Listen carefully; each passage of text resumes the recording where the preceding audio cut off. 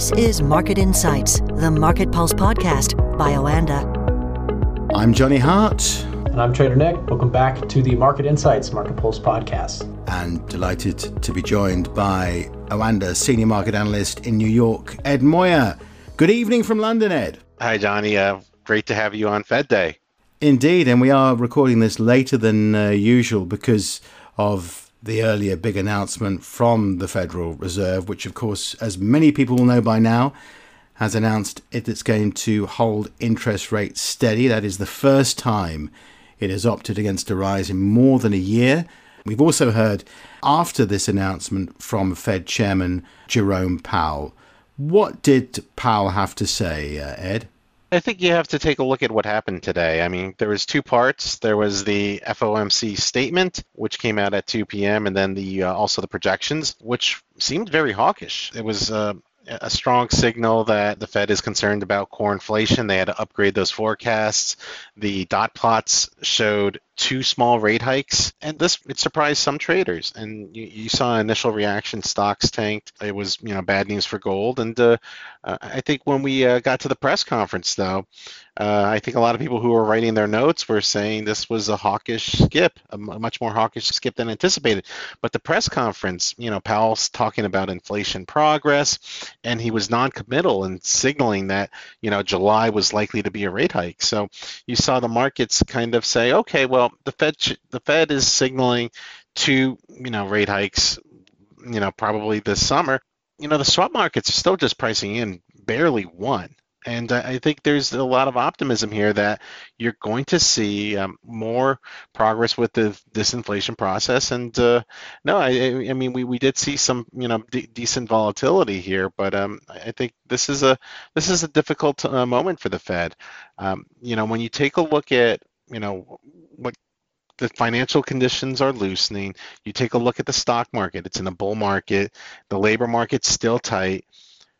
This is not good news for a case that that inflation is going to come back to target.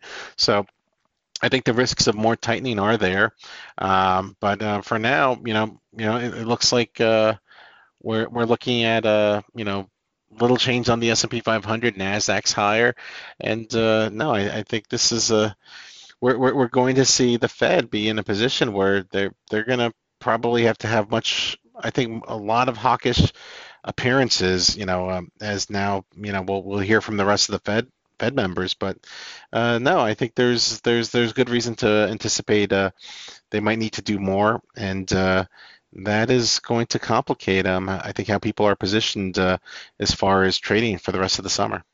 And most of the Fed members expect the Fed's rate to stand above 5.5% at the end of the year. In fact, one person sees the rate climbing above 6%. Nick, Ed's just given the lowdown as to the reaction, somewhat hawkish. Do you agree?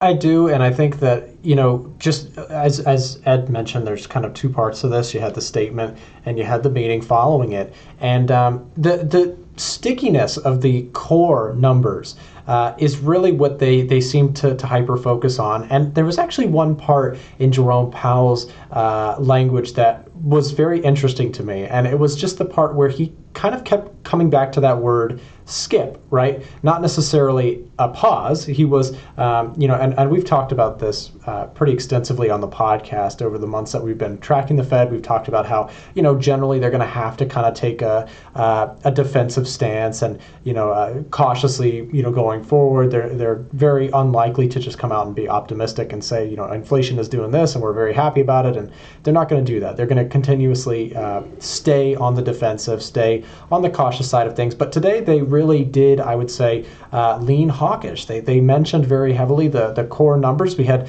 both core PPI and core CPI here this week. Despite coming out as forecasted, there was no beats there. So there was some beats in terms of headline inflation. But you could, if you're trying to sound more on the hawkish side, you could point to the fact that energy prices with their high volatility led to the assistance of getting that headline so down a little bit. I mean, the issue with the core CPI being so sticky is that, again, a lot of people, there was optimism for a pause and no further rate hikes this year. And I think that, despite all of the resiliency in the stock market, the labor market staying strong, economic figures staying, strong, I think we still need to look at core PCE going forward, the Fed's sort of key inflation favorite metric there, and kind of watch going forward. I think that you do have some headwind in terms of where things go. I think the stock market run-up has been off of kind of a couple things. And one point I would say in terms of resiliency today is that 5.6% is still a ways away, but it's not, it's kind of, many reactions might be that that's kind of a cap for now. Like that's where they see it going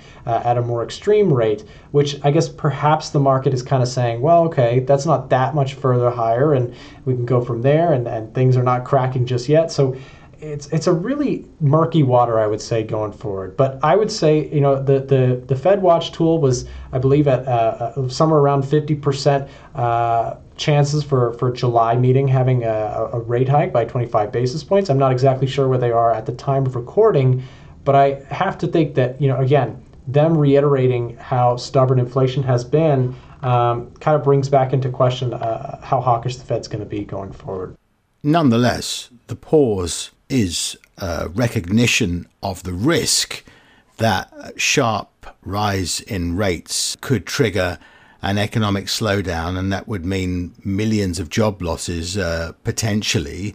So they have actually decided at least to pause at the moment, and they are ruled by the data, aren't they? It's the data which is king. And in the next few weeks, you're saying that the likelihood is we're going to see another rate rise in July, but that is depending on the data. Yes, and I think what you're going to see is the data right now, it supported a rate hike for today's policy meeting. They just locked themselves into a corner, and they signaled they were going to pause.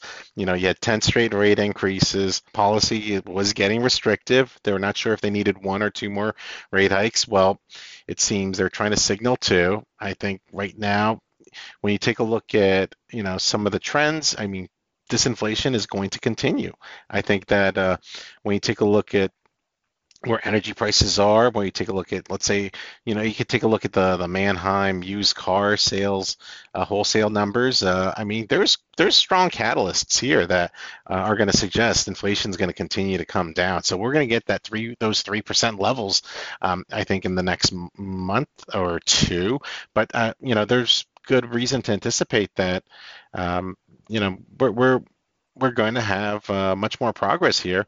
I think what the Fed needed to do was, if they were going to signal that they were going to raise rates possibly two more times, they should have done a better job of signaling that July was very likely. I think that would have been much more impactful. And now we're going to see if the Fed is going to have to kind of reassess how they try to push back on the market. Yes, they've been successful in signaling higher for longer. Those rate cut bets have been pushed into next year.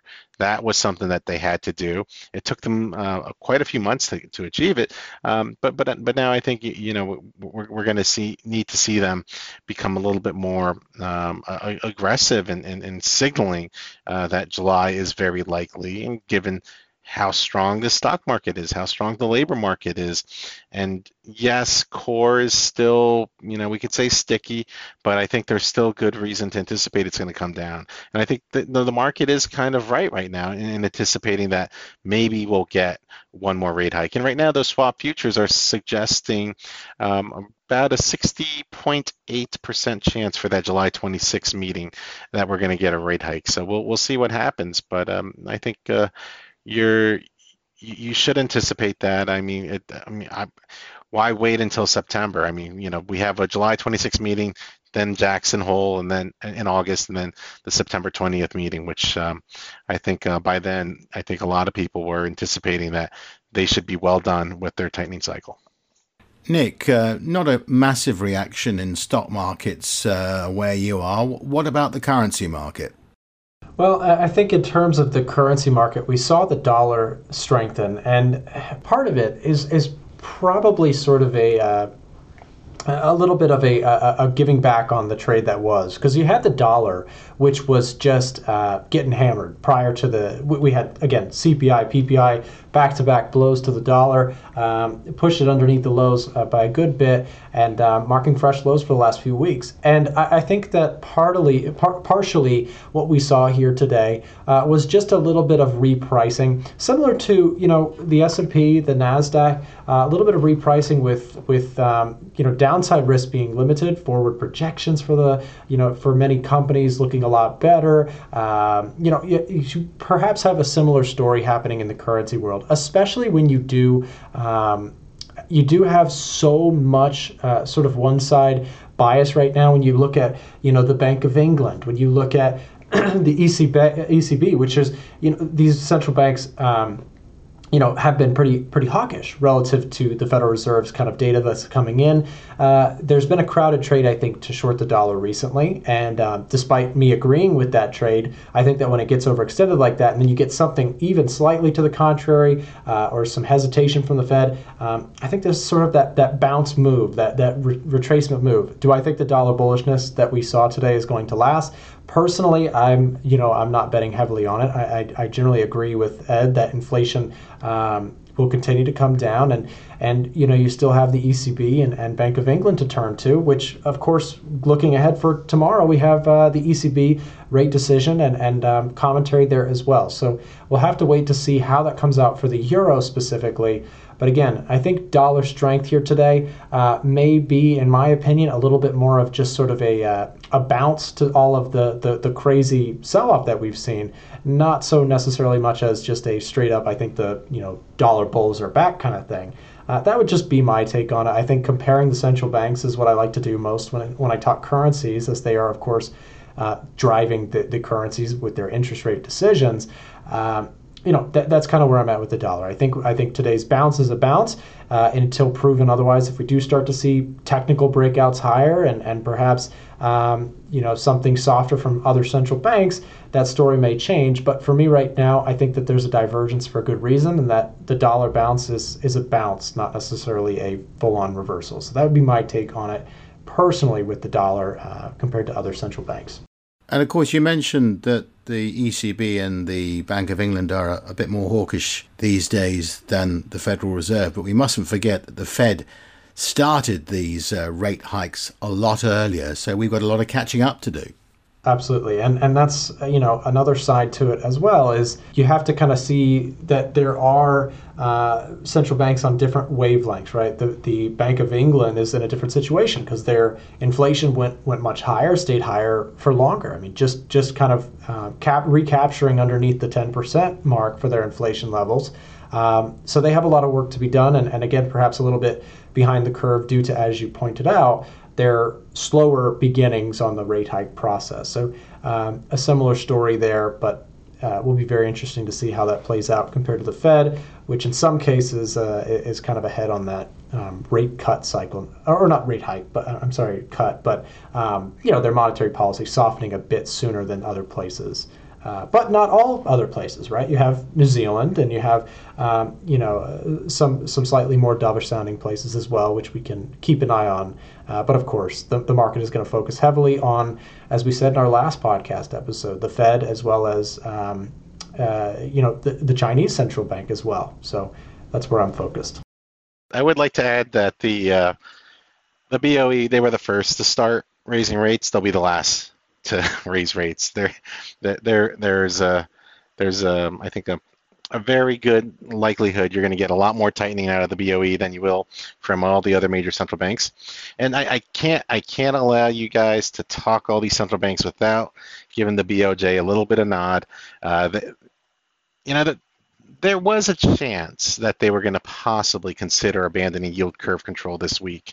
It seems like it's less likely, but we're getting close to that moment, and I think that's a trade that you're going to want to stay on top of. The yen is going to prove to be, I think, one of the bigger movers this summer, and I can't deny the PBOC right now. They've done some easing to start the week. I think I might have suggested that could happen, and we're getting closer to that triple R cut, and typically that these are unannounced meetings. So this is, they like to surprise the markets, take advantage of a liquid condition. So if, let's say, Friday at 4 a.m. Eastern time, you see markets really starting to skyrocket. It could be because the PBOC decides that now's the time to deliver that triple R cut. So we're getting close to a moment where we could get some significant action to follow through on the earliest stimulus measures that they've done this week. So definitely watch out for Asia, because the PBOC, once they move, everyone's waiting on them. This is going to drive growth. This is going to drive growth for Europe. So this is a big potential trade, which would be good for the euro, and that would be bad news for the dollar. And thanks, Ed, for that. In terms of the other side of the world, we've got a little bit of coverage there to pay attention to. Certainly, Bank of Japan will be interesting as always. The yen pairs have been, the yen has been incredibly weak, and seeing if that persists will be very, very interesting, or if they're going to change anything around. Notoriously, a very sort of I would say consistent central bank, the Bank of Japan is. In terms of where we're going news-wise this week and leading up to our Friday episode podcast, we've got a couple things in the works. We, of course, tomorrow, I mentioned it earlier, we have the ECB refinancing rate coming out, forecasted to be 4.00%. That is a 25 basis point expected. We'll see if there's any surprises there. Although unlikely, of course, followed by their ECB press conference at 8:45 a.m. U.S. Eastern, so about 30 minutes following the rate that comes out, as well as the monetary policy statement. And mixed in there between, we do have U.S. numbers coming out. We have core retail sales.